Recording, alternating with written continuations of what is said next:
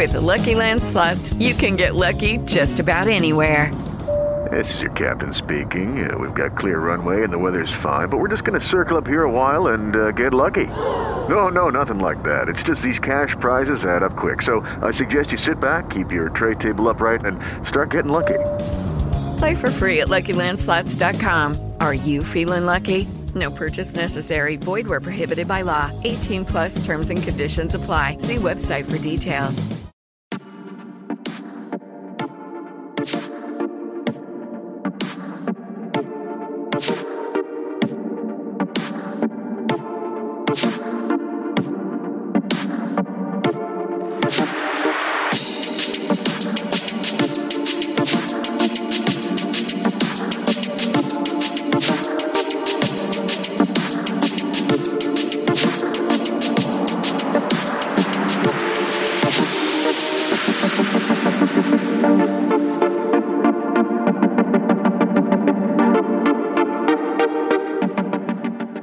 Hello, and welcome to episode 176 of the Not Your Mama's Gamer podcast where we talk about games and gaming from a feminist perspective. My name is Samantha Blackman, and I'm an associate professor here at Purdue University in West Lafayette, Indiana, where I talk about, read about, write about, dream about, amongst other things, video games. I see you mouthing it in my head, Alicia. I know you are. Dang. I know you well. We're joined tonight by two guests, and we're really excited to have on our show tonight Melissa Boone and Jerome Hagan. First off, hi, y'all. Hello. So Melissa and Jerome are both user researchers on Team Xbox, and their research focuses on Minecraft, online safety, and gaming for everyone, which is super exciting for a number of different reasons. So we want to say, first off, Melissa, in addition to the work that she does with the research group, is also the current co-lead for the Blacks at Xbox group. Yes, Melissa? Yep, that's correct. I'm excited to talk to you more about that. And Jerome was the original founder of the LGBTQIA group. And I'm excited to talk to you about that. So, hey, we got lots to talk about, y'all. Welcome. Thank you. Thank you. Did I forget anything? Stuff you want to add? Like, what's your sign? What's your favorite color? You know, whatever. Don't get personal. That's a good start. All right, great.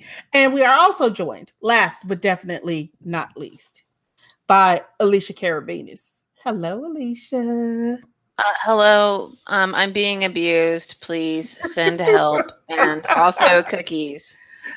What kind of cookies, though? Oh, chocolate cookies for sure. Oh, no. Oatmeal raisin. Oatmeal raisin are like a trick, right? You give somebody a cookie and they think it's going to be chocolate chip and they bite into that shit and it's raisins. No. But oatmeal raisin's delicious. Oh, see? Melissa. Yeah. We can be friends. If it's got a good like brown sugar back. If it's a dry, crumbly oatmeal raisin, then not so much. So, Melissa, you and I can eat all the cookies that everybody else wants to poo-poo. Because I'm down for some oatmeal raisin cookies, but I got to pick the raisins out because I don't like raisins. What? Okay, so I like the flavor of raisins in oatmeal raisin cookies, but I don't want the actual raisins. Don't talk. Shh. Okay.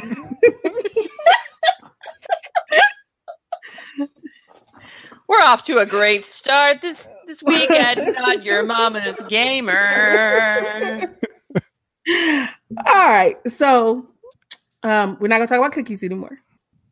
But what we are going to talk about, we're going to start with our usual, what you're playing, what you're reading, what you're drinking. And because we like to pretend we have manners around here, we are going to start with our guest tonight and say, Melissa, what are you playing? So I'm playing Xenoblade Chronicles 2 right now. Ooh, battle boobs. Yes. Indeed. That is a great alternate name for the game. Battle boobs. It's very true. Mm-hmm. So how you liking it? I like it a lot, actually. I was surprised because normally I don't have the patience to get all the way through JRPGs. And I'm like 90 hours into the game and I'm actually like still willing to play it. So yeah, I like it. There's just a lot going on with the battle systems. If you've played any of it at all, it's a very complex battle system. But I'm liking it, like the story. It's nice, light, fluffy play. I do feel sometimes like playing a JRPG is like selecting a life partner. You have to really think about it, you know? It's a commitment. It is. You're going to be given a good couple of months of your life to that game. Like, this is where I live now. Exactly. Yep. Yeah. So that's where I live. Xenoblade Chronicles 2. All right. Jerome, what about you? What are you playing? So I cycle through a lot of games. So I think I was just looking even the last week or so. There's a bunch, but I'll go through quickly. So one of them is Long Story, which is an episodic visual novel set in a Canadian middle school, I think. Ooh.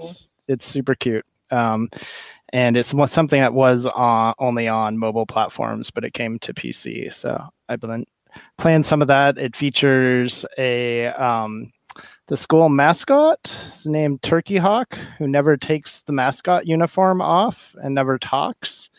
But you can dance with Turkey Hawk at the prom. So Yeah.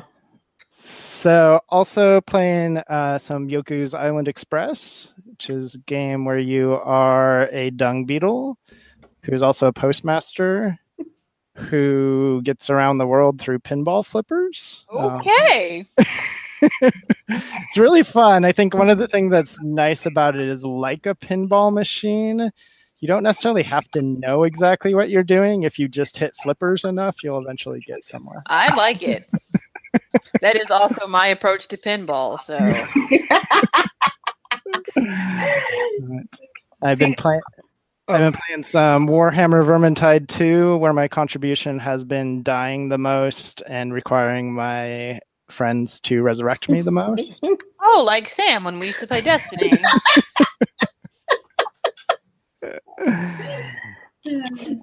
And then finally, after nearly 20 years, I finally finished Grim Fandango over the weekend, which was wonderful and wonderfully inventive, and I am so glad I had a hint guide next to me the whole time. That is one of my favorite games. That is one of my 2 favorite games ever. Aww. So I'm happy you finished it. What about you, Alicia? What you playing, darling? Well, it's kind of funny. I was thinking, like, gosh, I really haven't played anything lately. But of course I have. I've been playing Gloomhaven still. That's a continual. I've been playing D&D. And then tonight, in 20 minutes, actually, my wild card game for the Mafia World Championships starts. So to see if I can advance into the finals, and not die. And I've been playing a little Paladins, and I just downloaded. This game came out in like 2016, so it's not new. It's new to me. I just downloaded the Shadows That Run Alongside Our Car, which was like an indie visual novel zombie apocalypse game. So that's what I'm going to be playing this week while I play Mafia. Which is meaning while I cry on breaks from playing Mafia because it's super stressful. Well, at least you know you are still in the running for the shadiest person on the face of the planet. All right. That's what I call the Mafia Championships. I was like, they're trying to find the shadiest person on the face of the planet, and that would be you. Only the shadiest person in text, right? So only in like one particular kind of shady. So you say. What about you? You say. Okay, what am I playing? Oh, so I'm like Jerome. I play a lot of different stuff during the week. It depends on what I'm in the mood to play. So I've been playing Sleep Tight, which is a twin stick shooter / tower defense game. It's an indie game. Right now it's only available on the Switch and on PC. And I got a copy for streaming purposes, and I don't know because I'm not a big top-down shooter fan. So, but I love tower defense games.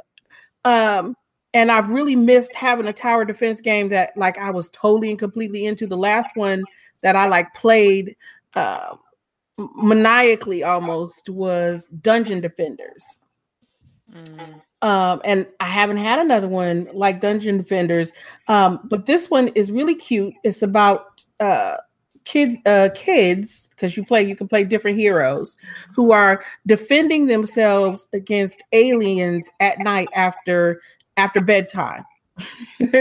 So you have to build like pillow forts and set up turrets, and then use your own little dart gun to rid yourself of the aliens. Super cute. And I'm totally like hooked on that game right now. I was playing on PC, but I'm definitely going to buy a copy for the Switch so I can carry it around with me. The only thing that I miss is it doesn't have multiplayer. And I like playing those kinds of games with other people so we can scream at each other and strategize. Let's see what else. Tanzia, which is an action RPG.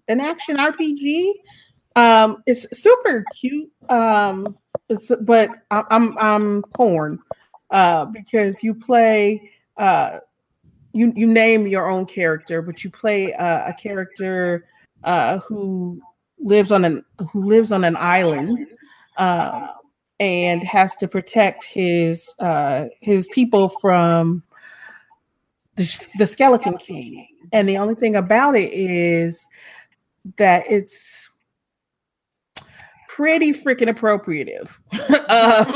So they have, right. And it's attempt to build this kind of Polynesian country, island state. It gets pretty appropriative. And I'm like, oh, I want to like this game so bad. It's super cute and it's fun to play, but I cannot look past the fact that this is just killing me. So yeah, I'm kind of torn. But so I've played it once, and then they just kind of throw in some weird stuff too, right? Because they like I said, they're trying to build this Polynesian flair, but then at the same time they keep talking about voodoo, and I'm like, wrong region. Excuse me, at least get it right. So what else? I downloaded Paladins because it came to the Switch, and it just. It's cute and I like the art style, but it feels like an Overwatch wannabe, so I'm not terribly impressed. Oh yeah, it is. But in some ways, there's a loading time issues and some other problems, and a lot of like mad boobage. But there's some things that like almost better than Overwatch. It feels a little more focused. Mm-hmm. But it should just be Overwatch fatigue too. So that could be. Okay, so I'm gonna go quickly through these last couple of things. I was still playing around with the preview of Overcooked 2 because I love Overcooked, and I'm super excited that it's gonna have multiplayer this time around. I want to play that with everybody so I can just scream at people.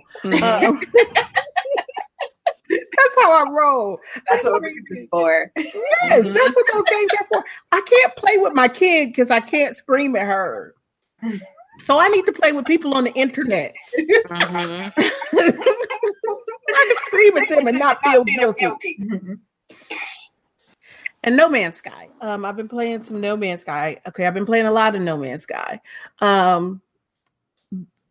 Because I played it when it first came out on the PS4, and I'm playing it again on Xbox this time because everybody that I know who's playing it is actually playing it on Xbox, and I want to play multiplayer with people. So I'm playing it on Xbox this time around. And y'all know me, anything that gives me the ability to like mine for stuff and build stuff, I am totes down for. So I'm playing No Man's Sky because it feels like Minecraft in space. Minecraft in space. I just want to sing everything today. I'm sorry. I'm not sorry. No, you're not. Okay. All right. So that's the biggest part of what I'm playing. Let me just say that. Next important question: reading. Who's reading something good? What about you, Melissa? So I just finished this book called Behold the Dreamers. It's by I think she's Cameroonian American author named Mbolo Mabue. And it is a story about a family who immigrates to the United States from Cameroon and sort of the struggles that they go through as immigrants in New York City in their first year or so when they're living here. It's really, really good. I'm definitely trying to up my reading by authors of color, especially women authors of color. And so like I get really excited when I see books written by women authors of color. And so that was really, really good. I enjoyed that one. The one I'm about to start is called Circe. It's by Madeline Mill, and it's a book. It's like basically a novelization of Circe, the goddess of magic's life, which is a pretty interesting topic area. I love mythology. I'm pretty excited to get started with that one too. That sounds good. Okay, I'm writing this down. See, Alicia and I have this thing. This is where we get all the books that we want to read. Basically. Mm-hmm. It's like, ooh, that sounds good. Yeah, that sounds like a good idea. Mm-hmm. All right. Jerome, what about you? What you reading? So, like games, I cycle through several things. Yeah. I'm sensing a theme in your life. Yes, and some of them I get through quickly, and some of them I'm still reading 6 months later, but that's okay. So one of the things I'm actually just finished recently is Rocksteady, which is by a local Seattle area cartoonist, Ellen Forney, and she released a kind of a graphic memoir several years ago called Marbles, about kind of discovering she had bipolar, and she and kind of her process of dealing with it. And Rocksteady is her like practical guide to mental health, and it's pretty great. It's kind of just a whole bunch of different things in different categories that have helped her kind of be more balanced. But I think it's something that applies kind of, we all have mental health, and it goes up and down. And I think there's a lot of useful stuff in there, and the drawings are super cute as always.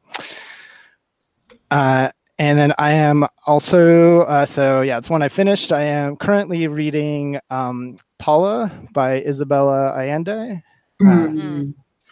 So it is a memoir, is written when her daughter was in a coma, and she decided to write letters to her daughter telling her about her family history. And it's pretty amazing. It's really rich. It's one that I'm moving through kind of slowly because every chapter is full of so much. And I may or may not, one of the reasons why I started reading it is because Isabella Allende did a cameo on the TV show Jane the Virgin. And when the character Jane met her, she told her that Paula was her favorite book. And so that may be one of the reasons I read it. But she's right. It's awesome. Love it. So I'm also finally reading The History of White People by Nell Irvin Painter, the historian. And it's kind of wonderful. It's, she's a historian, and she takes very much a historical approach. And most of the book, she's just like, I'm going to let these people speak their own words, and it'll be pretty obvious what's going on. And then the last thing, I am reading a short story collection by science fiction short story collection by Kat Rambo, and it's called Near and Far, and it's stories set in the near future and the far future, and it's one of those books that's one that you flip over. So the near is on one side, and then when you're done with that, you can flip over to the other side, which is the far, which I love. Is a great touch. Cool. Ooh, I'm going to the bookstore tomorrow. This is super dangerous. All right. Super dangerous. All right. Alicia, what about you, darling? What you reading? My lovely elder child just got back from vacationing and brought me the It's not the latest trade paperback, but it's the one that I'm on of Saga. Ooh. Yeah, it's such a nice, thoughtful gift. I did tell him not to open it. It's like, is this a little too old for you? But thank you for the gift. So I just started that, and I'm going to finish it in like 30 seconds if I'm not careful. So I'm trying to like slowly read each page, because then I'm going to immediately want to go get the next one, and I can't right now because it's back to school season and everything is expensive. Mm-hmm. Fun. But I love Saga, and he's like, I saw they had a standee of Lion Cat, and I thought that was something you would like. I was like, yes, I love Lion Cat. Lion Cat is the best character. Yes. Lion Cat is my Twitter icon because Lion Cat is that cool. Aw. So anyway, that's what I'm reading right now, slowly. Okay. So I guess it's me. What am I reading? A bunch of stuff to get ready to go back to school. So stuff on toxic masculinity and you're like, stuff about toxic masculinity and oppressive algorithms. I'm reading that kind of stuff to get ready to teach class in a couple of weeks. I need another month.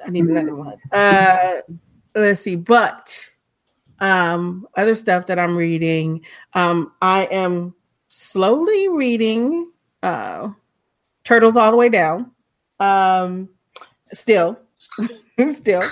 And because I've also started to read The Hate You Give. Yeah. So good. I'm like, no, I just want to read this. I started to read The Hate You Give. I'm super excited for that one too, because it's also going to become a movie. So the movies, because we've been seeing the trailers for the movie, and now I'm like, I just want this now. I want this now. I need this. I hold my breath when I see the trailer because I'm like, oh, I hope this is as good as the book. I know. Yeah, I was thinking the same thing. So far, the trailer looks like it's pretty faithful. So yeah, fingers crossed. Yeah. Have you seen like the new still like poster that has, oh God, what's her name? Amanda Sternberg. Yes, thank you. I was like, it just as soon as I said it, her name just like totally escaped me. Have you seen her reposing the cover? Oh no, I haven't. It is the cutest thing. I'm like, oh, she's so cute. And so yeah, I really want this to be good. Yes. I really want this to be good. I'm like, see, because if the movie's not good, I'm just gonna be mad. I'm gonna be mad at this still and be like, see, that was cheesy. They should have done it. See, but right now I'm like, but it's so cute. So yeah, that's what I'm reading, because yeah, I'm trying to get back into reading more fiction, like even YA fiction, just fiction period, because I tend to go through these periods, and when I say periods, I'm talking about like years of like time where basically what I do is I read like all academic stuff, or and because of my area of research, the academic stuff that I read is never friendly stuff, so it puts me in a bad headspace. So I'm trying to get into, even though I'm reading stuff like The Hate You Give, at least it's something that's fictionalized, as much as we can say it's fictionalized. But anyway, so that's what I've been reading. And then we got to get to the most important question of the night. And that's the what you're drinking question. And we'll again start with guests. Melissa, what are you drinking tonight? So right now I am drinking the lovely Strongbow gold apple cider. Because I had some bottles and I was like, let me drink this now. So. Okay. Strongbow is like, okay, probably the only like commercial cider that I'll actually drink, because theirs are usually, they're not like cloyingly sweet. Or as I call them when I go places and I'm like, what kind of cider do you have? And they're like, we have, and I'm like, no, I don't want frat boy cider. I want a real cider. Yes. Just rude. That's just because you sit back and drink pink cider. Alicia. That was one time, and it was gross. It is. I went through the box and did find a pink side, and I was like, I'm putting this one back. It was so gross. Pink side. Yeah. All right, Jerome, what about you? So 99% of the time, my answer would just be fizzy water. But since it is a special night, I made some lime ginger fizzy water. Ooh. It turned out pretty good. So still fizzy water, but with extra ingredients. It's fancy fizzy water, and I'm good with that. Alicia, what you drinking tonight, darling? I am drinking a Malbec. Oh, fancy. Well, it was a long day. Okay. I needed. I'm always a jealous bottle of when wine. people are drinking red wine because I can't drink it. So I always get super jealous. I usually have to drink water alongside it or I get a headache. Mm-hmm. Maybe I should try that. No, maybe I should just not drink it. It's like It's so good, though. It is. So I am drinking. I made a picture of. So this sounds gross to most people until they try it. Mm-hmm. I am drinking pink tea and vodka. So pink tea is a thing in my house. Mm-hmm. It is a passion fruit herbal tea, mixed with lemonade, and not like bottled lemonade or but just like lemonade that's like lemon sugar water. So it's just like adding lemon and sugar, very little, to herbal tea that's got passion fruit and already has like a lot of citrus in it.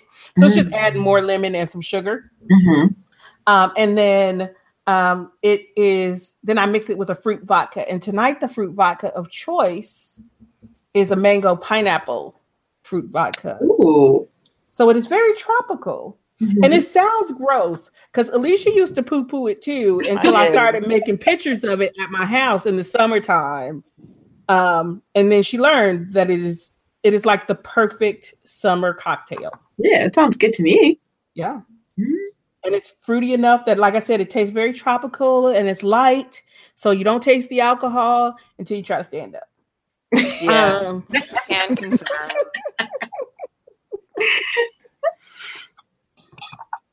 So, yay, that brings us to the end of what you're playing, what you're reading, what you're drinking. And now we can talk, have a conversation. Yeah. Jerome is like, we've been talking for like 4 hours, and you've heard this podcast before, right? You heard this podcast before. I am ready. Okay, so I have to tell you guys this funny story.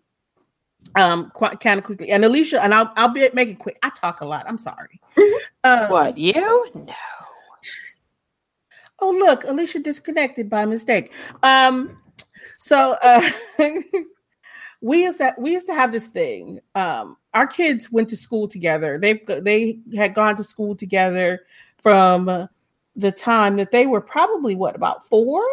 No, they were 3 or 4. 3 or 4 because they were in campus daycare together. And then when they left there, they went to school together. They went to elementary school together until their charter school closed. So Alicia's son loved Minecraft. He was all about the Minecraft. And I was like, oh, for the love of all that is holy, please don't let my child catch that.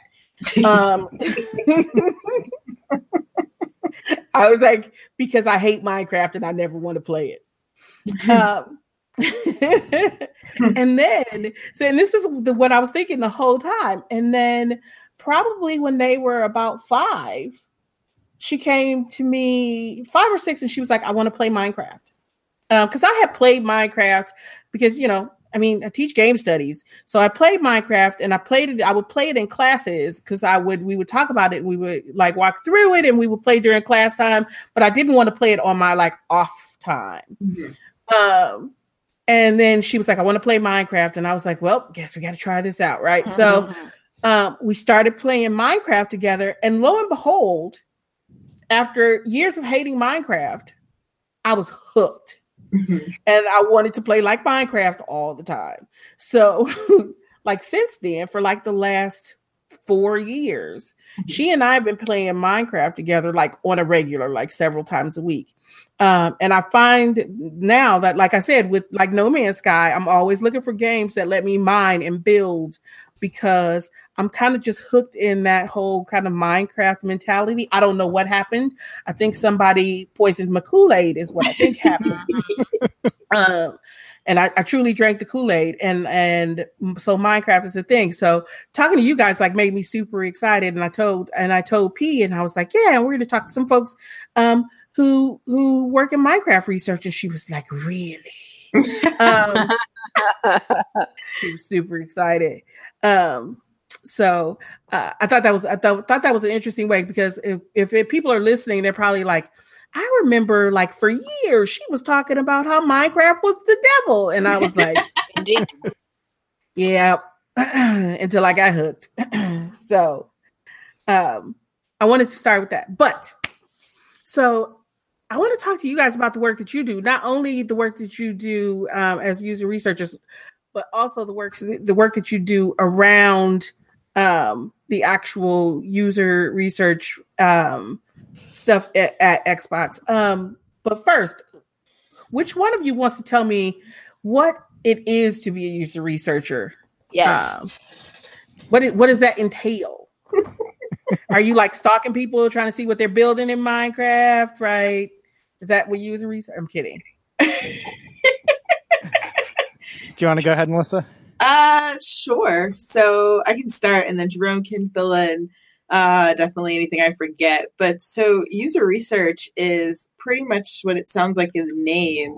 It's doing research on the users or the players of the games that we make. And part of that is just being an advocate for the user. And so basically, we want to represent the voice of the user to the game design teams that we work with, so that they keep the user at the forefront of everything that they do. So a lot of that includes gathering feedback from, regular players of the game through a variety of different ways, so that we can feed that feedback back to the team and tell them, when we need to improve a design or make things easier or more aligned towards players' attitudes or needs or opinions. That's what user research is all about. So we work really closely with the design and development teams who make the games and actually do the coding in order to be that conduit between the user and the development teams and make sure that they're getting feedback directly from our players. Oh, so you guys are the ones that I need to tell that y'all need to tone those drowned down, because honestly, they scare the shit out of me.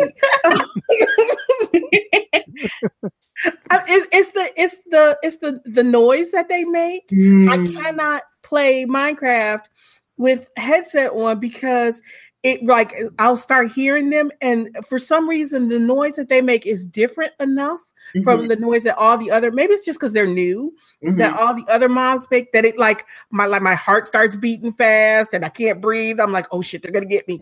I think that might be intended functionality. Right. I mean, I guess that's it, right? It's done too well. I'm like, nope, can't listen to this. Yeah, it's funny how many conversations I have with people about the sounds that mobs make in Minecraft and how much anxiety it produces in people. The drowned, they're the first ones that got me. There's something about them, right? It's like I walk past water and I look in and I'm like, okay, I don't see anything glowing. I can go past here. Yeah, no. So the Minecraft offices here, right where you come in, there's a creeper and a pig that make their sounds when you walk near them, and the creeper still gets me sometimes. No. See, creepers need to be a little louder, because they're creepers.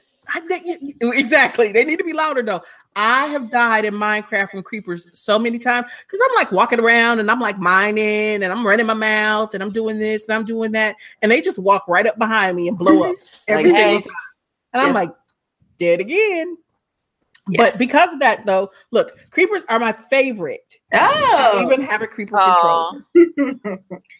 I do love that controller. P has the pig one. as user research folks, you need to make more mob controllers. We collect them all. just not the drowned. Just not the drowned. I want that one. Put that out.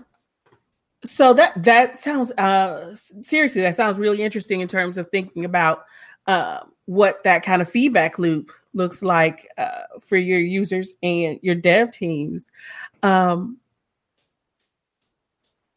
So can you see? I don't know how. I'm going to throw it out there. You can tell me what you can't tell me. What kind of like research projects, for example, do you guys do? So we do a lot of different things. So kind of, I mean, it's a lot of things that involve kind of talking to users. So it may be interviews, it may be lab sessions where we bring people in. A lot of things that involve kind of observation and understanding of behavior. So people are definitely good in general at describing some experiences they're having, but some it's a lot more enlightening to be able to watch and see what's going on for them.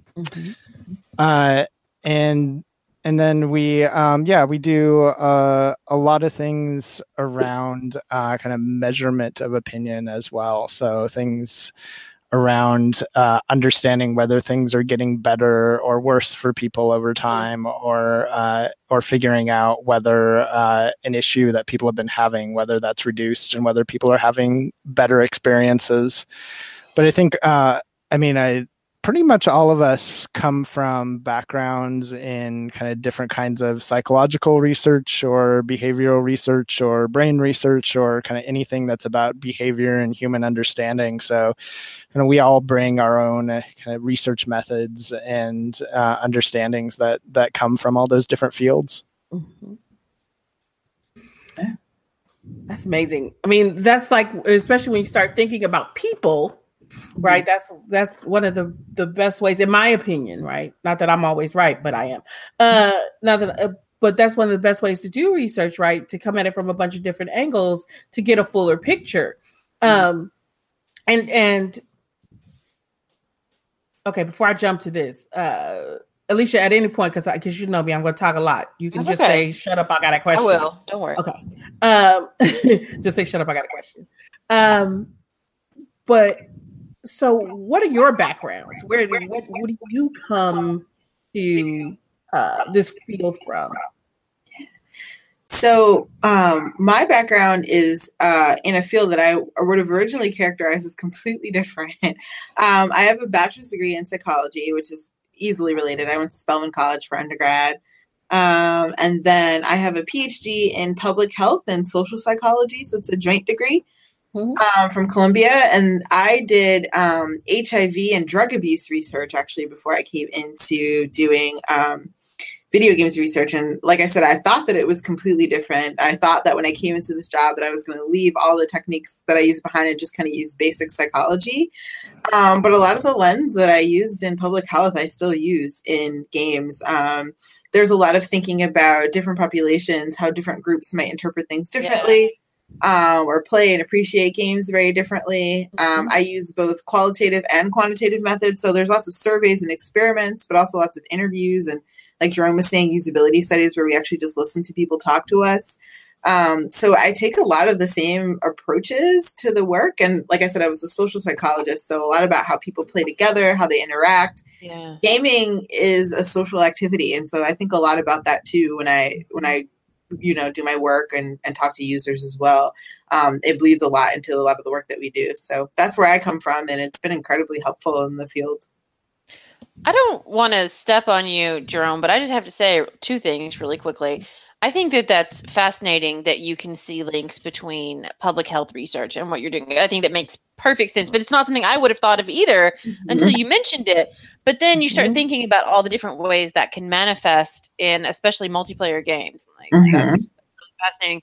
Second, it sounds like you need a rhetorician around there who can also do all those things from a different angle. I don't know. If you know anybody who's graduating in a year or two. Hopefully. Keep it in mind. Don't keep it in mind. All right. I'm sorry. I just had to slide that one in No, there. it was good. I like it. The self-promotion, it's great. Alicia uses every opportunity she can to slide that I need a job in. I mean, someday I will be done and I will need a job. It is true. These are facts. Those are facts. Laying it out there. I like it. I'll send my CV later.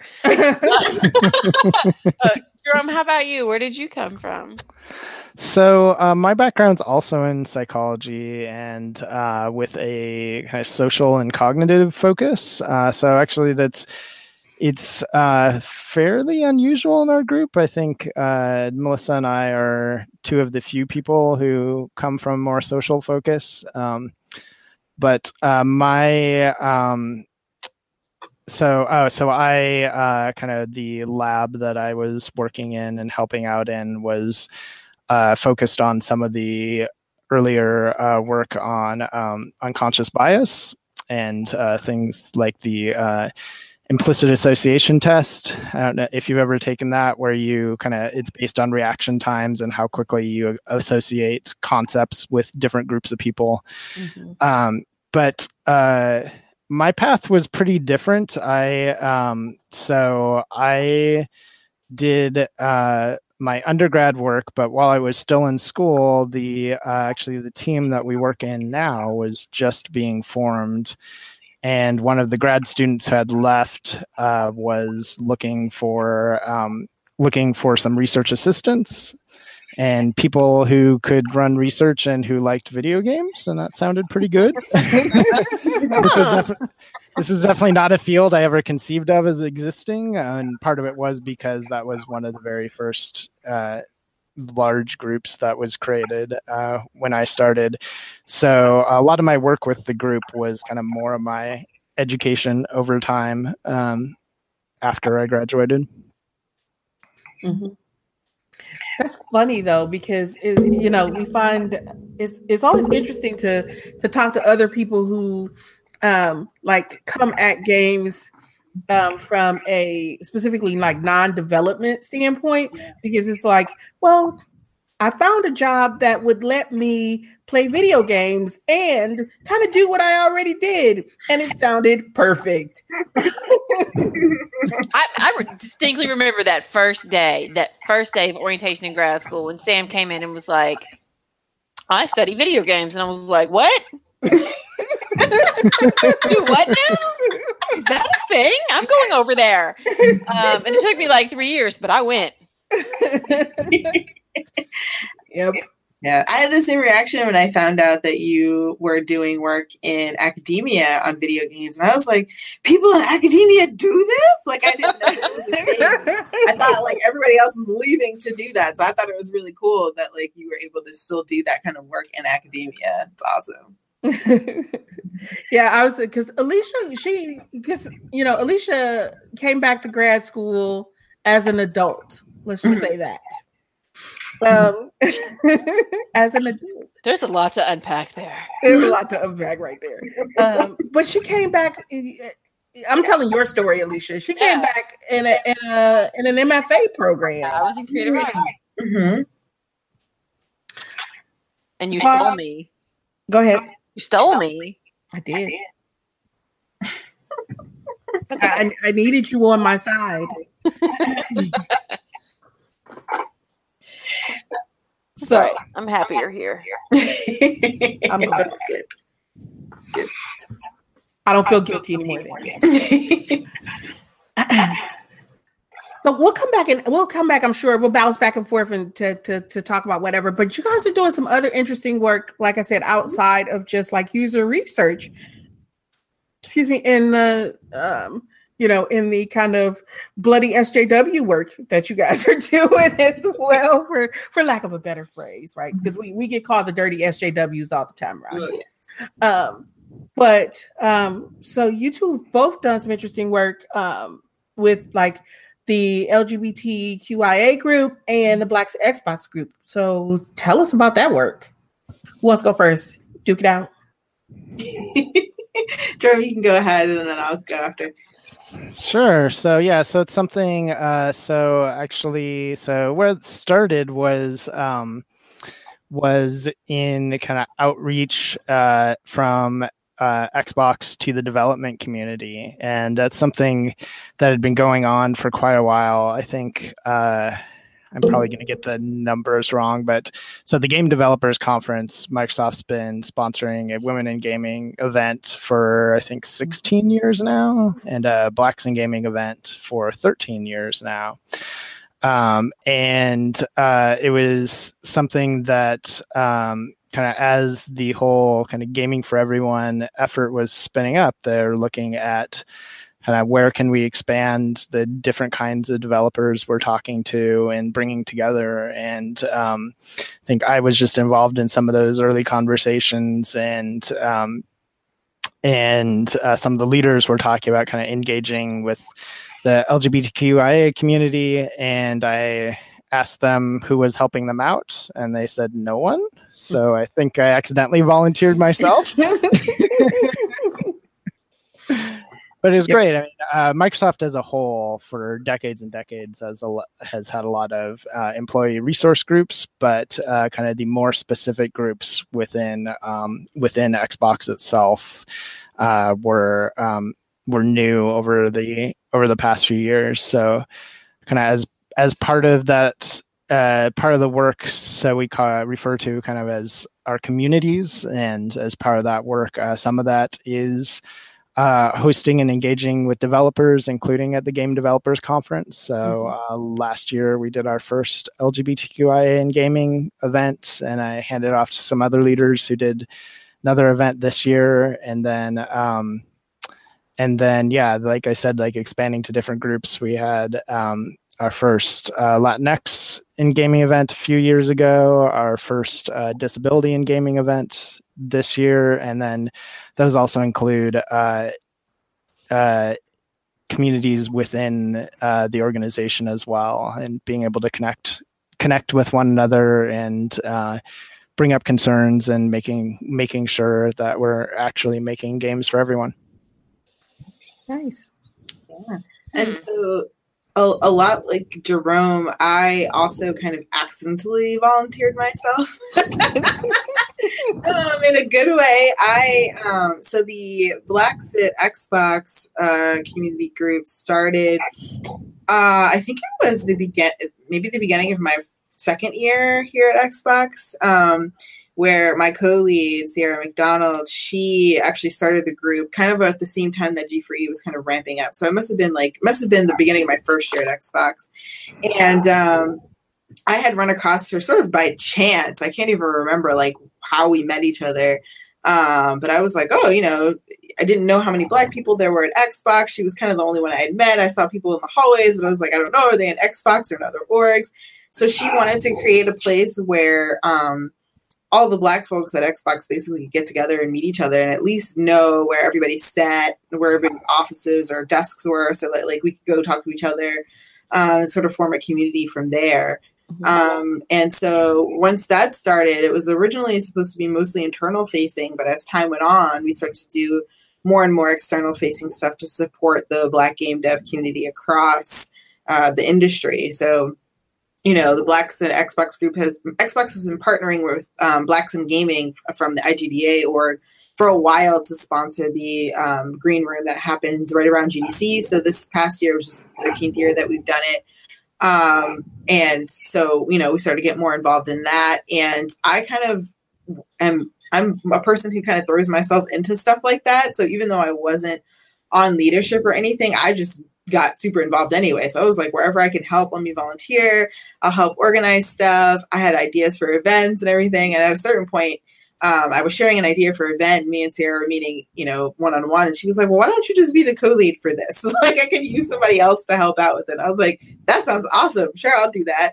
So like I said, I kind of accidentally volunteered myself by getting super involved. But it's been a really great, group to be involved in, an effort to lead. We've gotten to meet lots of different folks across the industry and across Xbox by joining in that. done lots of intersectional work with the other communities at Xbox and hosting like joint events together. Learned a lot about the other communities here at Xbox.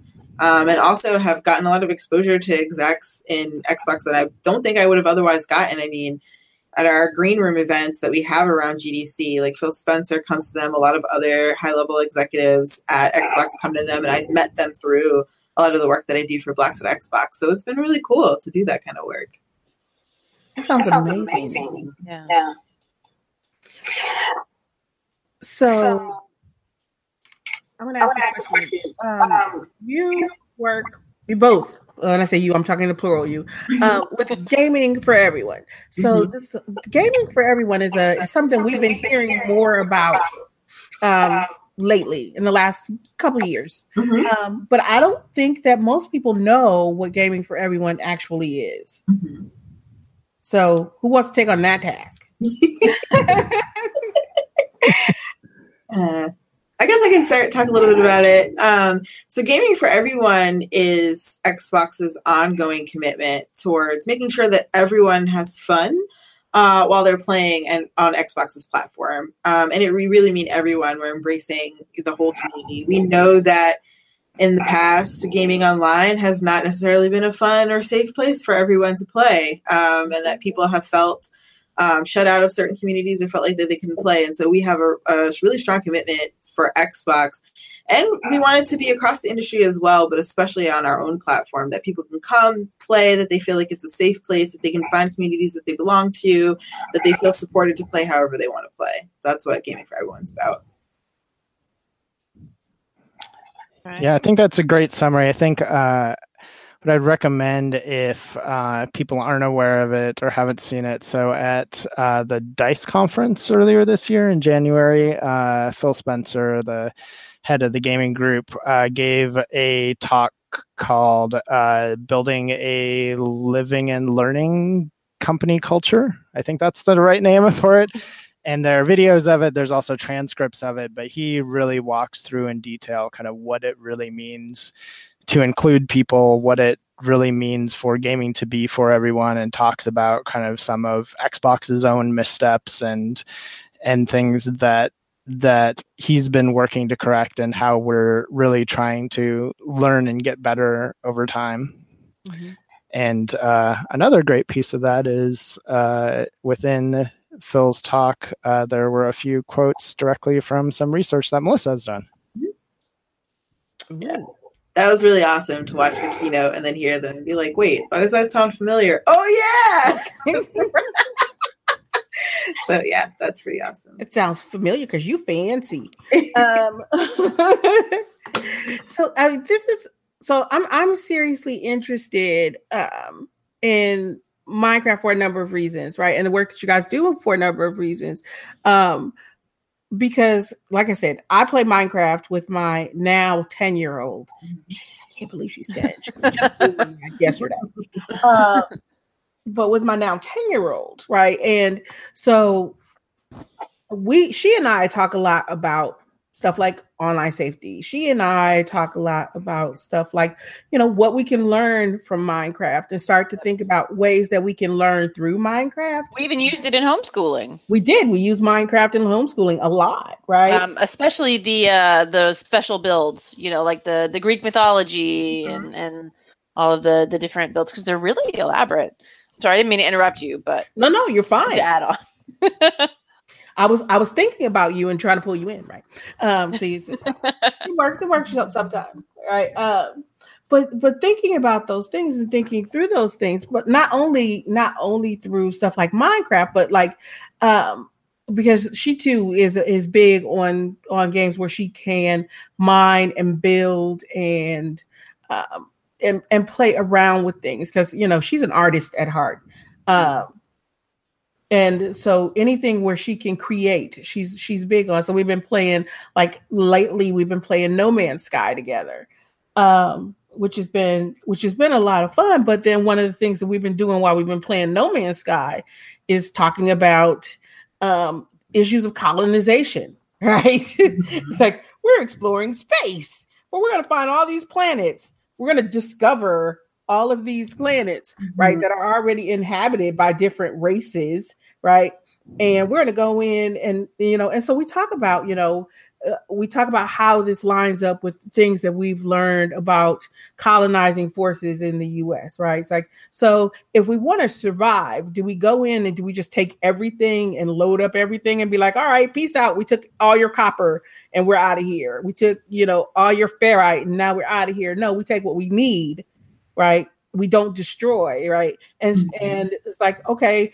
And we talked about like the whole renaming process, right? So it's like, name the planet that you discovered. I'm like, no. This planet has a name. When we landed here, it told us what the name was. It's like we don't rename planets, we don't rename animals, we don't rename plants that already have names, right? That's not our place. We don't, just stick our own stamp on things and be like, this is ours. But so when you guys are working with the work that you do, and thinking about like education. I said all this, like I said, I talk a lot. So all this to say, when you start thinking about how education plays into like Minecraft, right? Because that's what you guys are working with. What does that look like for you? So I'll definitely let Melissa answer because she works on Minecraft Education Edition. Oh, yeah. So that's one of my, flagship things that I work on. Which is the version of Minecraft that's designed to be used in schools by teachers and students to teach all kinds of different lessons. Mm-hmm. And what we really want to do with that is give power to the teachers to teach the lessons that they want to teach using Minecraft. We sort of think, you refer to your daughter as your kid as an artist, and we really think of the teachers as like we want to have it as a canvas. They can kind of use it to teach whatever lessons they want to, whether it's something that's in STEM or something that's in geography or social studies or literature. And we have teachers using it across all of those different subject areas. Mm-hmm. So what we do is provide sort of a platform or the support that the teachers need to do that. And so some of the work that I've done in the past has involved like interviewing teachers to find out more about how they're planning on using Minecraft in the classrooms. What lessons do they want to teach? What kinds of things do they want to do with Minecraft that they don't know how to do yet, or that they don't feel like they have the feature set to do yet, so that we can actually go and think about developing those features and providing that support for them, helping teachers learn how to play Minecraft, because a lot of teachers come in and they're not gamers, right? So it's like, how do we teach them enough of playing Minecraft so that they can actually get into the world with their students and play it in the classroom? And I've actually gotten the opportunity to go and observe teachers and other educators using it in their classrooms, in community groups, with youth groups, after school classes.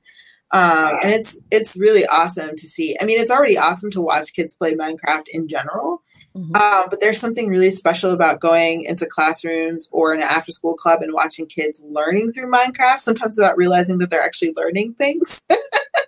And like exploring new worlds, or like, I've heard some teachers set up like whole economic systems where they teach kids about taxes and economies through Minecraft.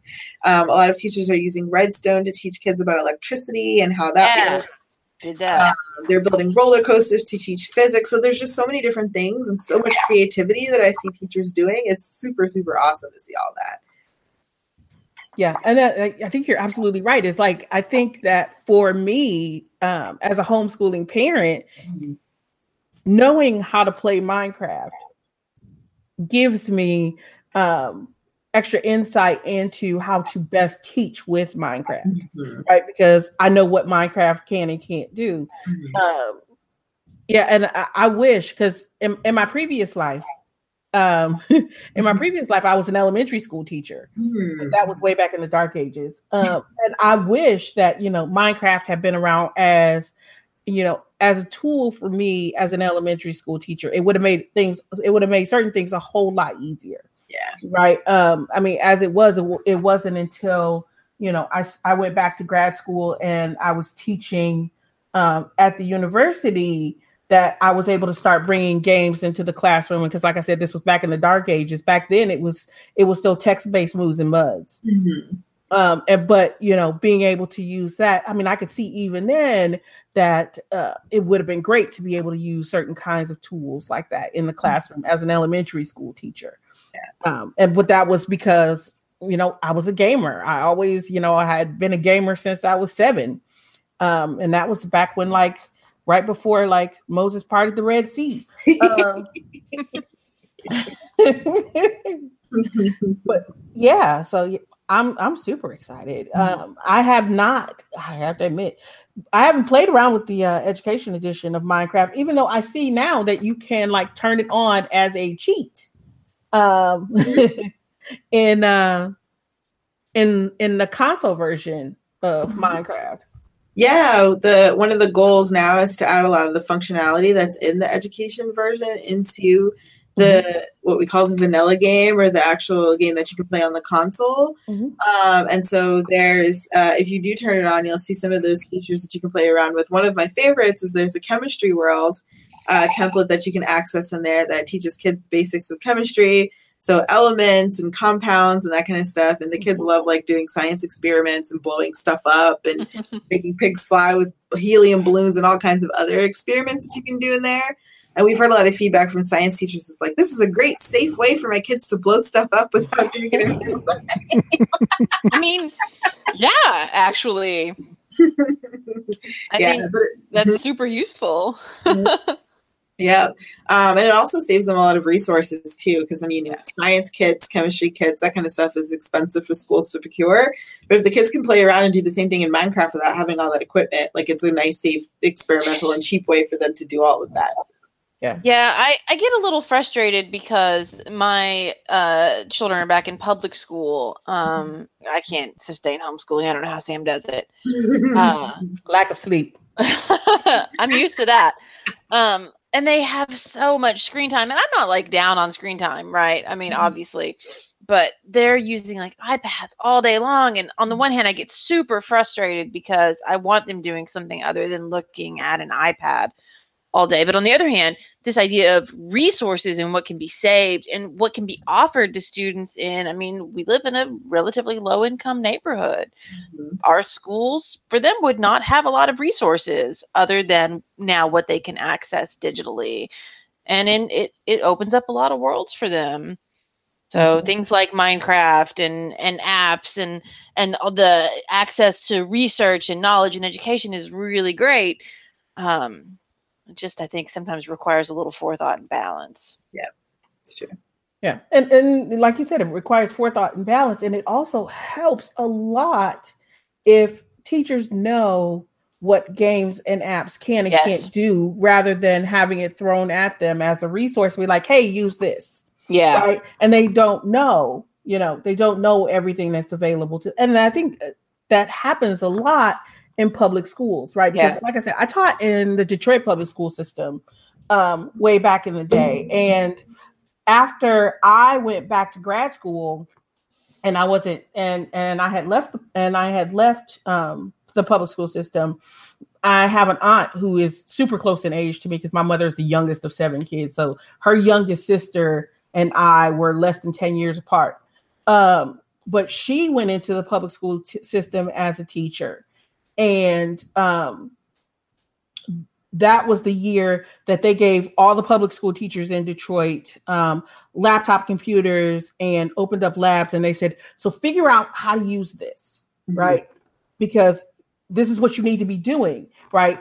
No resources, no extra money for training, no extra money for training time, none of that. Just here, take this laptop, take it home and figure it out. And they completely went to waste because no one had any idea of how to do it, how to use it. Right. And so I talked to her and she was like, you do this. So can you tell me what I need to be doing with this? So, I mean, she and I would have conversations because she had 4 sons that I played games with regularly. And they still blame me. They try to blame me for their gaming habits. And they were like, you bought us our first console. That was not my fault. So she was like, you do this with my kids. Tell me how I can do this with somebody else's kids. But she sought out resources from someone who was close by and who could come over on weekends and in the evenings and help her out. But for the most part, I mean, when they went in and finally canceled the program, they found out that for some of the teachers, the computers had never even been taken out of the packaging.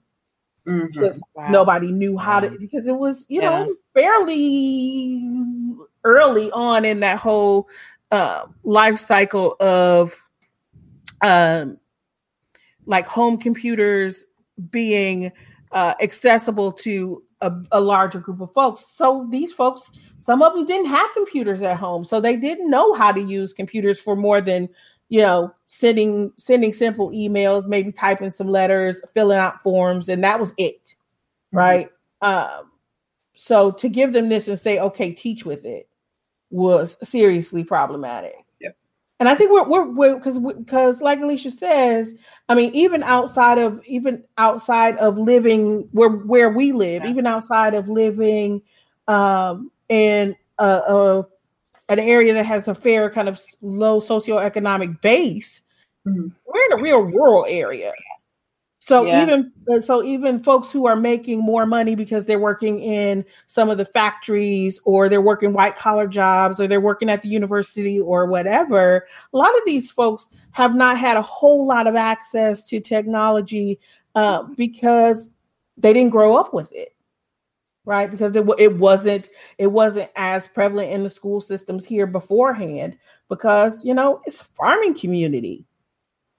I mean, like I said, I've been here less than 20 years, and where I live now, I tell Pete this all the time. I'm like, yeah, when I moved here, all of this was cornfields and dirt roads.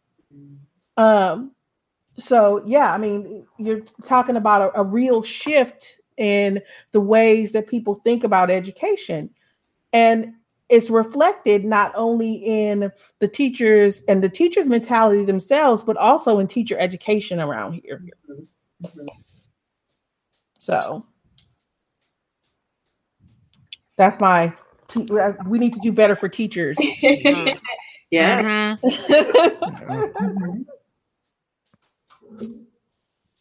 All right. So that's what Gaming for Everyone is. That's what these are the things that you do. Okay, so I have to ask this question, and I try to figure out a way to ask this question without it sounding gatekeepery, because I don't want to be gatekeepery at all. Because I'm always really interested in how folks came to gaming. Like, as a person, how'd you come to gaming, right? Why video games? As a kid, as a human, as a gamer, as an adult, like that might be it. My mother was in her 70s when she started gaming. So, Jerome, do you want to go ahead? Sure. So I think, yes, with the age I am, I think so the first gaming system I had in my house, I have no idea how it got there, but it was a Sears branded Pong machine that you could plug into your TV. I played a fair amount of that, but I think the bigger thing for me was arcades and playing games there. I remember my aunt had worked at an arcade for a short amount of time when I was a kid, and I thought that was the coolest job any adult could possibly have, is getting to hang out at an arcade all day. I think it's less fun if it's your job. I think so, yes. Unfortunately, one of the sad truths of growing up and looking back. But yeah, from there, I think some of it was actually was using computers in schools. So I remember playing educational games, semi-educational games like Lemonade Stand and things like that back in the day. And then, eventually, I think, quite a bit later, I started getting like game systems like the NES, and I also had an Atari 800, which was an Atari computer. So it had a keyboard that you could type on, and I remember we got a subscription to Family and Home Computing magazine, which had pages and pages of programs in it that you could type into your computer and run. And so yes, that was some of my early gaming as well. See, yeah, we are. I'm older than you. I know this, but we're closer in age. So I remember all the Sears branded like technology back in the day. Because I know this sounds real weird to folks who don't know, but yeah, Sears was the place to go to get your consoles, to get your computers. Right, those first laptops that I swear to God were this thick and this big and weighed like 40 pounds, and they had the monochromatic flip up screens. Yeah, see, I had one of those. But yeah, all of those came from, as my grandmother used to say, Sears Roebuck. Yes. So when you said Sears, I was like, yes, Sears. Funny. Yeah, for me, it was, I didn't realize this until I was an adult looking back, but my whole family is nerds. Like, we're just all a family of like into like comics and anime and all that kind of stuff. So growing up, I have older cousins. I'm actually on the younger end of it, and I have a lot of cousins. I've got like over 20 on my mom's side and more on my dad's. But growing up, my cousins had game systems, and so when we would go over their house, that's how I started playing. So I've been playing longer than I actually have memory. Like, from the time I was able to hold a controller in my hand, I was playing games with my cousins and losing games to my cousins. So I grew up playing a lot of fighting games, actually, and we would play them tournament style in like my aunt's basement, just pass the sticks around, whoever lost, and that kind of thing. Lots of Street Fighter and Tekken and Mortal Kombat, that kind of stuff. And then my family finally I don't remember if we actually owned an NES or if I just played it at my cousin's place, but the first system I actually remember owning was a Sega Genesis. My dad would get them used from used computers and technology stores. Yeah. And then we would rent the games at Blockbuster. Yep. Oh yeah.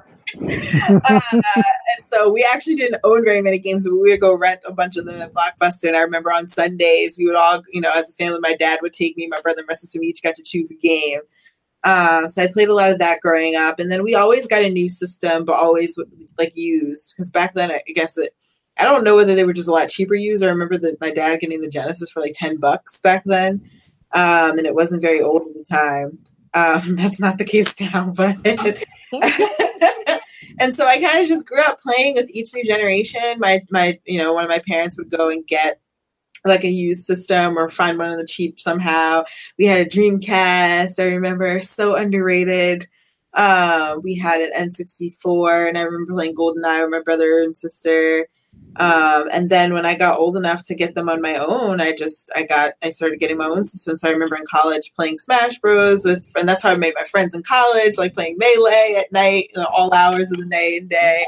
In grad school, I had a Wii, and when I wasn't doing things that I should have been doing, like writing my dissertation, I was playing Wii. I never do that. Never do I play games when I should be writing my dissertation. We all did. Don't even try it. Yeah, there are so many times that I was like, it's like 5 a.m. and I should be doing sleeping or something else, but I am still up playing Skyward Sword or something. And so, yeah, I just kind of tracked and played through that. And so I've just been playing a long time and with family members, and it was always kind of a normal thing. So when I actually got into the gaming industry here, all of my cousins were like so excited that I was going to work for Xbox, and we always talk about my job whenever I go home for the holidays and visit them and everything, because and then we play, like, they play Madden or we play FIFA as a group, so we're still all gaming in our adulthood. It's cool. Oh, it's like fun. Yeah, I mean, it's always interesting to go back and look at, and that's why I ask, right? Because I know it is often used as a gatekeeping device. Mm-hmm. Like, well, how long have you been gaming, or what's your favorite game? Right? Those questions that like, why are you asking me that?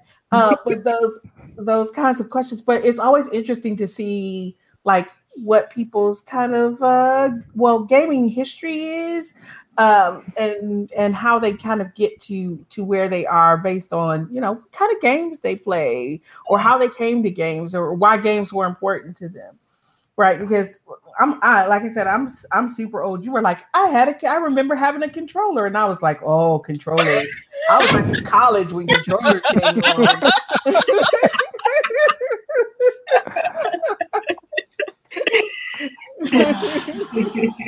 I was like, that was a long time. No, I don't think I was that old. Well, no, I know how you're not that old.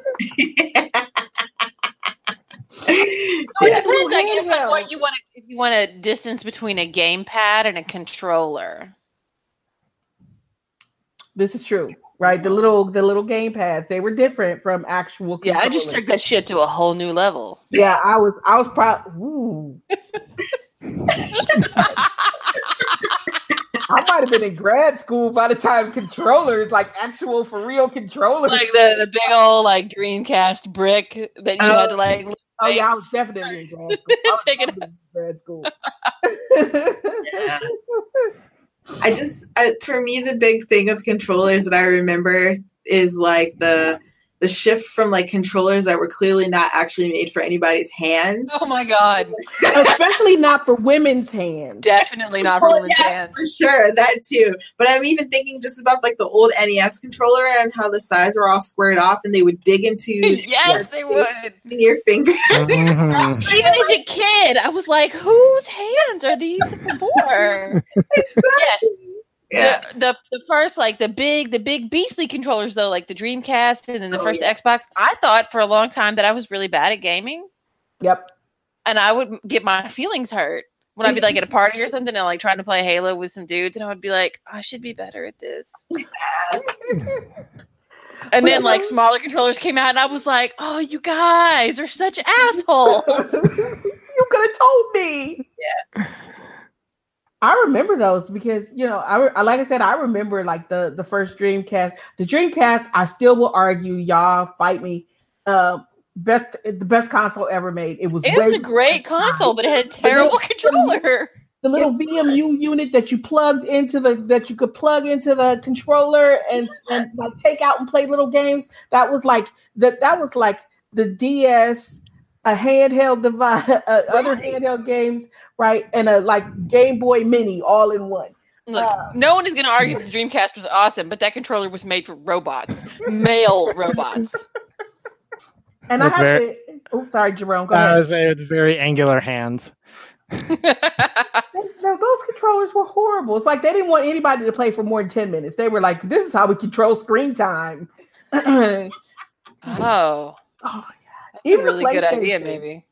Even the PlayStation, I have to say the PlayStation controller, and then that's still a super uncomfortable controller for me. The PlayStation controller playing Final Fantasy VII gave me my first repetitive stress injury. I remember the weekend because I was in grad school. Like I said, I'm old. I was in grad school and I sat down. I'm like, I'm going to play this game all weekend. And I went to the store and I bought like a case Mountain of beer. Dew and like some gummy worms. I was like, I bought like a case of beer. I bought Mountain Dew. Not gummy worms. Twizzlers. Twizzlers was my jam. Right. Twizzlers was my jam. Some chips. And I was like, and I remember I was sitting in my living room. I turned my baseball cap on backwards. I sat down on the couch. I was like, don't nobody talk to me till Monday. And my wrists were so jacked up by the time that weekend was over. The controller that really hurt me that I would like have to contort, like, okay, so Dreamcast was bad, the first Xbox was bad, but the one that was like surprisingly bad was the N64. Yeah. And you'd have to like slither into that thing and like find a way to fit all your fingers and like you'd have a different grip based on the game and like how the controller was set up. I hated that thing. I know a lot of people loved it. I hated that thing. Yeah, that one wasn't so bad. The GameCube was horrible. The GameCube was the worst one. GameCube was bad. Those YX buttons on the top, especially in Melee, because you hit them a lot. Mm-hmm. So I remember like trying to curve my finger to hit like 3 buttons at the same time. Yeah. That was yeah. So, and because we've been talking about like gaming is for everyone, and like things like accessibility. Right now, talking about my first RSI. Right. Mhm. So yeah, right. Full disclosure, I've been playing video games for over 40 years. So my wrists and my fingers and my arms are just totally jacked up. So, but like the things that Microsoft is doing with accessible controllers is amazing, right? From the Elite controller that I have a love-hate relationship with, but I'm not going to bring that up. The Elite controller that I have a love-hate relationship with, and that new accessible gamepad that you guys came out with this year, I think that is phenomenal because it's that kind of stuff that allows me as a gamer to keep playing, but it also allows me to keep doing my job that lets me feed my family. Right, because I often think about it like when I'm playing and I'm like, oh God, my fingers have all frozen in place, or I'm just in a lot of pain right now, or what have you. I'm like, but at the same time, it's like that is my job. I mean, so when we start thinking about that, I think that like the ways that folks are going in terms of thinking about access, in terms of thinking about making games accessible to folks kind of across the board, if it's because like me, they've done damage to themselves, right, or that's just the way they were born, or they were injured in some other way, I think is absolutely phenomenal. So in terms of like that aspect of gaming is for everyone, because I think that's interesting. I don't know. Is there? I always like. I know folks can't say stuff because NDA or because they don't know, but I'm interested in what other kinds of new things are out there, or what kinds of things you guys are thinking about in that arena. So the research team that we're on, we don't work on hardware directly, but there are partner research teams that do. And and there's been a big push, I think, obviously on the hardware side with the Xbox Adaptive Controller. And it has some pretty amazing flexibility because it has kind of all those inputs that use the standard jack that different accessibility accessories use, and then also has USB ports for variant ways of doing thumbsticks, and it just opens up so much. And I'm really excited for it to get out in the world and see what people start using it for. But there's also just a big push in general on the accessibility side. So at the Game Developers Conference, there is an event, an accessibility event called GAConf, Game Accessibility Conference, that kind of brings together people from different companies, including Xbox and Microsoft, and just thinking about and trying to move the industry forward and make all games as accessible as possible to everyone. So I think, without being able to say too much, it's something that we're definitely thinking about and working on kind of across both the game franchises like Minecraft that we work on, but then our partners kind of work on things across Xbox, including Mixer and including Xbox Live, and just across everything. And certainly the console has integrated a lot of functionality like screen reading and things like that to be able to open things up. But I think in general, I think it's fair to say that gaming has been behind other software industries in terms of making things accessible. So there's obviously a lot of ground to make up and a lot to do, but there's a lot of people with awesome ideas who are very invested moving things forward. I think that's where user research must come in really handy. I'm sorry, go ahead. I mean, no, you took the word. That's exactly what I was going to say. Is that one of the things that's really cool to me as a user researcher is the growth mindset that everybody has around this, and how much they really want to listen to our players when it comes to making things accessible. So if you read a lot about the adaptive controller and some of the articles that have been published about it, they talk very explicitly about all the feedback that they got from people with a variety of different disabilities, and the design of the controller and the design of the packaging, just how you even open up the box and get into it, because that's a shortcoming that a lot of technologists have had as well. And so that's the part that I love, especially being as a user researcher. That just makes our job so much easier. People really want those insights, and they want to hear from players about the pain points that they're having and how we can make it better. Yeah. See, because I know we reached out and started like developing a kind of a relationship with the folks at Able Gamers a couple of years ago. But to see Microsoft like actually doing this kind of firsthand, so that people don't have to go out and try to find kind of third-party solutions, is absolutely phenomenal. Because I was super excited when the adaptive controller came out, to be able to call a woman who was a faculty member when I was in grad school, because she had contacted me probably about 5 or 6 years ago. Because she has a daughter who has pretty severe cerebral palsy, but who loves to play video games, but can't use the regular controllers, right? So she was like, so what do I do? Because she has too much trouble with the regular controllers and needs too much assistance. And she was getting to the age that she wanted to be able to do it herself. So I mean, I was glad that I could put her in touch with the folks at Able Gamers, but the custom controllers from third party sources were still super duper expensive, right? Because they had to be custom made for her daughter. But now to look at the adaptive controller, so I was super excited to be able to like email her and be like, "Hey, look at this!" Right? This is exactly what we were looking for like 5 or 6 years ago.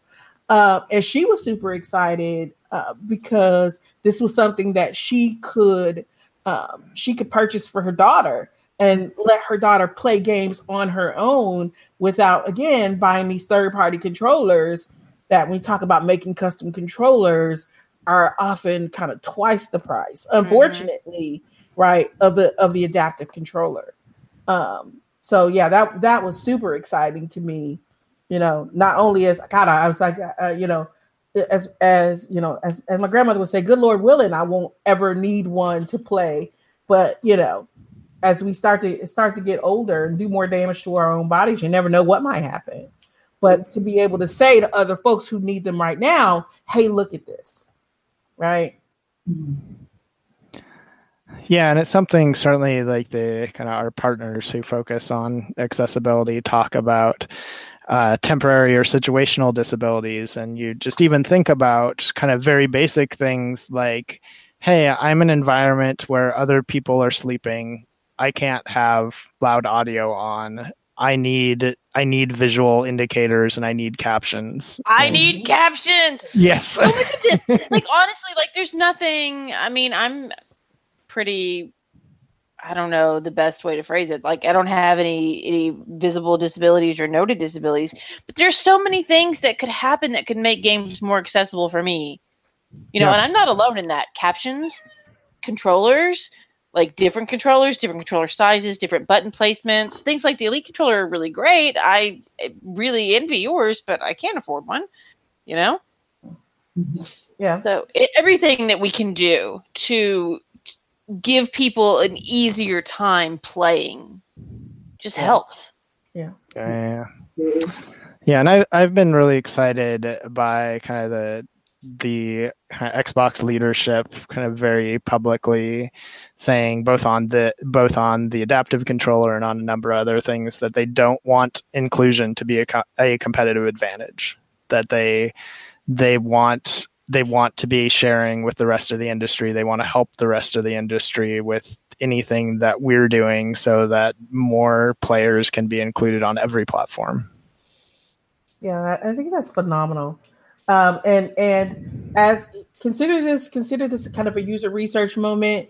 On the next version of the Elite controller, can we have custom controllers? Because I want one in colors. Just saying. Just saying. Your feedback is noted.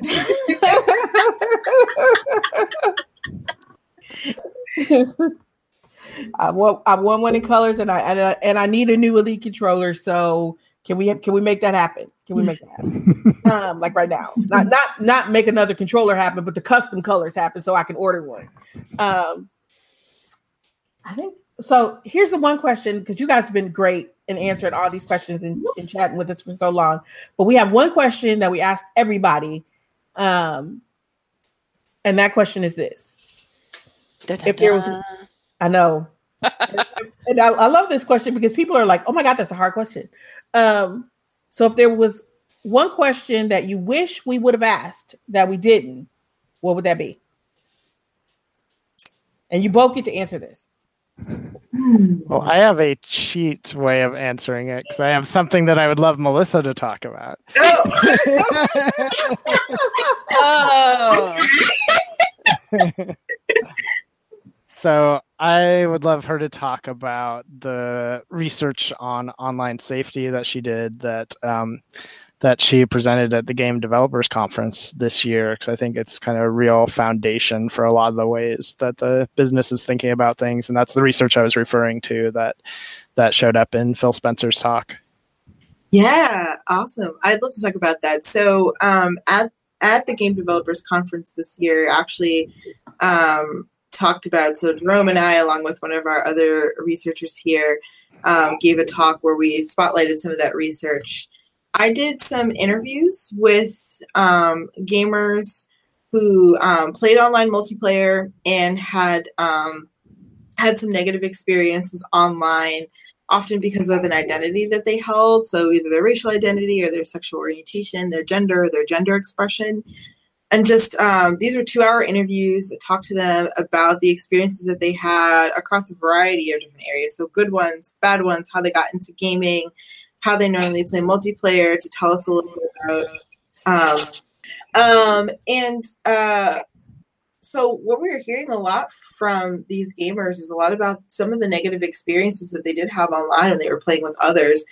They talked a lot about really loving to play games and having played games for a really long time, and that it was an important part of their identities, but that they had so many experiences online that they felt like they had to develop this thick skin in order to play online, because the harassment that they got just happened like all the time. And they almost universally used those words, thick skin, to describe it. It was eerie how commonplace it was for them to say that. And voice chat was a really big central focus for that. A lot of times they were like, oh, I just mute everybody, or I don't even use voice chat altogether because of the experiences that I have. And a lot of times they would avoid like entire genres of games. Like they would say, oh, I don't play, shooters, or oh, I don't play, MOBAs, or I don't play this specific genre because the people in that genre are that's toxic, or whatever the case might be. But a lot of times they were forming that because of like one game that they had played in that particular genre. So they were like, oh, I played that one game and it wasn't good, so I'm just going to write off that whole genre, because they have to protect themselves, right? Gaming was so important to them. And, as a person of color myself, I identified with some of these findings too, but like gaming was so important to them that the only way that they could continue to play online was to develop that thick skin to avoid those areas that they were playing in. And to create these like boundaries for themselves that like, I'm going to stay in this particular lane, play these games, only turn on the mic when I'm in specific groups, so that I can continue to play online and have fun with this thing that's a huge part of my identity. But the bright spot in all of this is that a lot of them, because they had been playing for so long, they consider themselves to be like community stewards or leaders of the gaming community. And so a lot of times when they would act in protection of other people online. Mm-hmm. So they would say, I don't defend myself when I get attacked online or if I get harassed, but I'll defend someone else because they might not have as thick a skin, and I want to try to make gaming a safe place for them. Or, I'll try to help people out when they play a game new for the first time, because I know what it felt like when I was a newbie and I needed someone to guide me along. So I want to pay it and give it to somebody else. And so it was really great to hear people say, like, even though they had some negative experiences themselves, that they wanted to act to protect other people from those negative experiences. And a lot of the findings that we found from this research, we've actually used a lot to think about what are our players' experiences like and how can we improve that experience for people? Again, we want Xbox to be a place that's safe for everyone to have fun. So just hearing these stories from our customers and from our users, our players, and thinking about, like, how can we transform those experiences from negative ones to positive ones? How can we provide communities where people feel safe and included? How can we provide the tools for people to learn how to play, learn how to navigate online spaces? So we're using a lot of that as the foundation to sort of explore different ways to support our users when they play online. That's phenomenal. Yeah. Before I keep talking, we got a little echo again. So I have to say, because I remember playing online. It would have been with voice chat. The first time I started playing on Xbox with voice chat, I think it was probably 10. No, it had to be more than 10 years ago. Piece 10. So 12 years ago. Yeah, it had to be more than 10 because she's 10. So 11, 12 years ago. And I know it was real rough. One, as a woman, and two, as a woman of color, to play online, right? And I remember that there was a group of women. It was a group that was started by back then she was known as Trixie 360, right? Krista Charter. She's been on our show before, but Trixie 360, she worked with Xbox back then. And it was called Gamer Chicks. So we had Gamer Chicks, and we kind of built this kind of group together where we would only play together, right? Or not only play together, but we could always say, hey, who wants to play? Who wants to play Halo? Who wants to play whatever? And then we could get a group of women together, and we didn't have to worry about the harassment. And that was kind of a real comfort for us then, right? As gamers, as women, as people who, however we identified. So it was a safer community. And I'm not saying this, y'all, just because y'all are on the show, but I have to say that, honestly, Microsoft has done a decent job of making a kind of longitudinal change so that the space is not the same as it was like back in those days, right? It's not perfect at all. It's not perfect on any platform. But I have to say that I think knowing that there are certain processes and policies in place to help protect us in those situations has been a real comfort. And also, and I keep saying this, it's like when we start talking about online safety, I know that for me as a parent, I have all kinds of things in place in terms of parental controls to keep my daughter safe. But at the same time, I don't think a lot of parents know, because I still run into a whole lot of little kids. Lots. Who are, doing all kinds of things that are completely and totally unsafe. And they don't seem to have any kind of parental controls on. So, I mean, and that's not the fault of Microsoft. That's the fault of parents, right? But so, I mean, I would love to see some kind of way to make parents more aware of these kinds of controls, because a lot of times I'll run into parents and I'll be like, and they're like, well, what's your daughter doing? I'm like, well, I know what she's not doing. And I know she's not, I know she's not playing Minecraft, because after 2 hours, her Xbox like totally signs her out and she can't play. And they're like, how do you do that? And I'm like, how do you not do that? Right. And the same thing with her Switch, right? I know that, after a certain point, her Switch is totally going to sign her out and she can't do anything but look at the pretty picture on the front screen. Right. but to, I think that there needs to be more, in the same way that we talked about like teacher education and making teachers more aware. There needs to be some work done to make parents more aware of how to use those kinds of fail safes, for lack of a better word, that are already in place to help protect kids. Because I'm on the interwebs all the time telling small children who are like, I'm 7, and I'm like, baby, don't tell people, right? It's like, I'm 7, my name is Josh, and I live in Idaho. You didn't told me too much, right? So these kinds of things, right, that we need to make parents aware of, because I don't think parents really are aware of the fact that, one, their kids have the kind of access to other people on the internet that they do, and 2, that they put all their personal business in the street.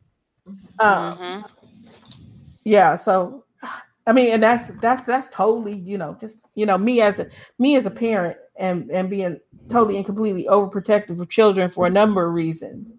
Kind of thinking out loud, but I think the stuff that you're doing with online safety sounds absolutely fantastic. And I can't wait to see more of it. How's that? Is my long-winded way of saying that. But so Jerome, you had a cheat question. Like here's how I pass the buck. What about you, Melissa? If you had a question that we should have asked but we didn't, what would it be? So I did come up with one, but since I had a cheat, I'm going to actually ask it to Jerome. Fair enough. What's your favorite part of the job?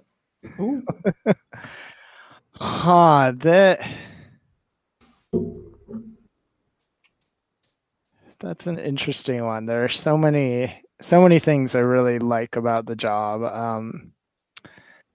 I think, it happens in a variety of ways, but I think the best part of the job is working with our partners and decision makers and people building games and features, and them getting that aha moment when they really see or really understand kind of what it's like for players. I think, just like even from Melissa's research, I think like one thing that I've seen when she's presented a real aha moment for people is talking about thick skin and talking about that's why people don't report bad things happening to them, because then if they did, they would have to admit that something bad happened to them. And that's just mind blowing to some people, because that's just not a personal experience that they've had. And it's amazing. And kind of one of the things that makes our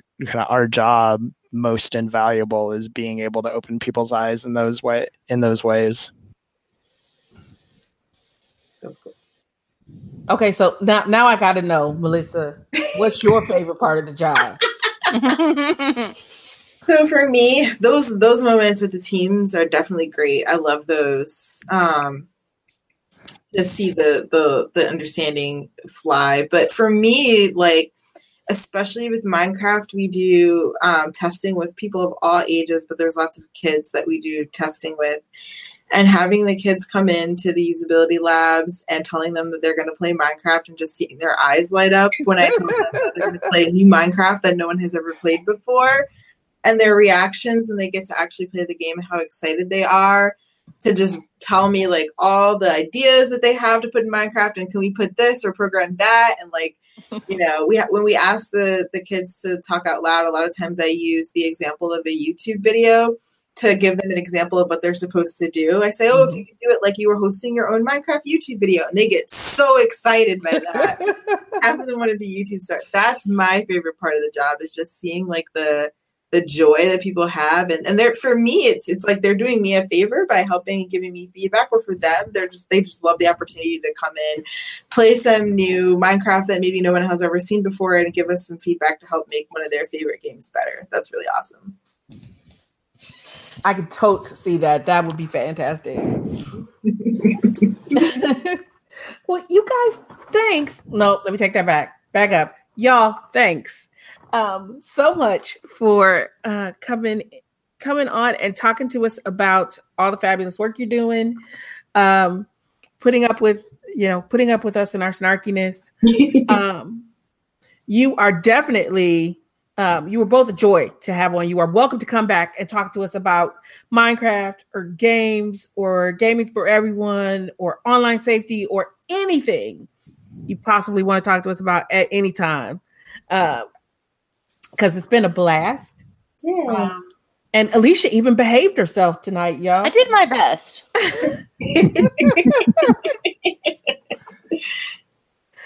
But yeah, thanks so much for coming on. And like I said, you're welcome to come back at any time. If you just like sitting around one day, you're like, hey, I got this new thing, and I'd love to go on and talk to Sam and Alicia about this.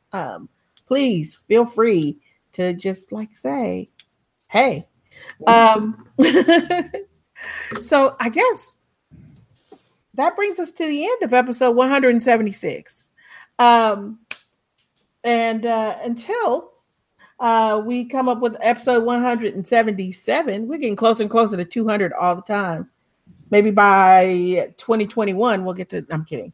Soon we'll get to episode 200. I guess we'd like to say thanks for hanging out. Thanks for chatting. And as always, folks, you know the drill. Game on.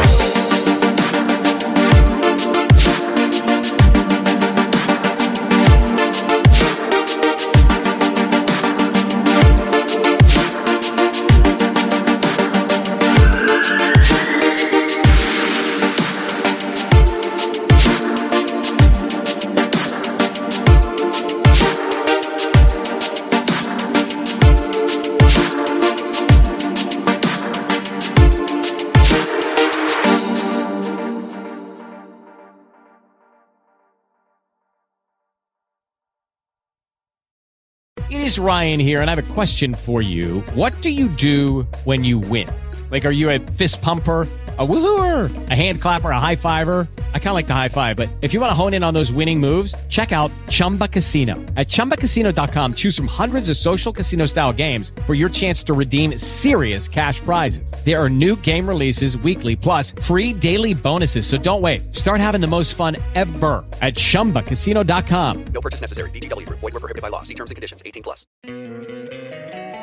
Don't you love an extra $100 in your pocket? Have a TurboTax expert file your taxes for you by March 31st to get $100 back instantly. Because no matter what moves you made last year, TurboTax makes them count. That means getting $100 back and 100% accurate taxes only from Intuit TurboTax. Must file by 3/31. Credit only applicable to federal filing fees with TurboTax full service. Offer can be modified or terminated at any time.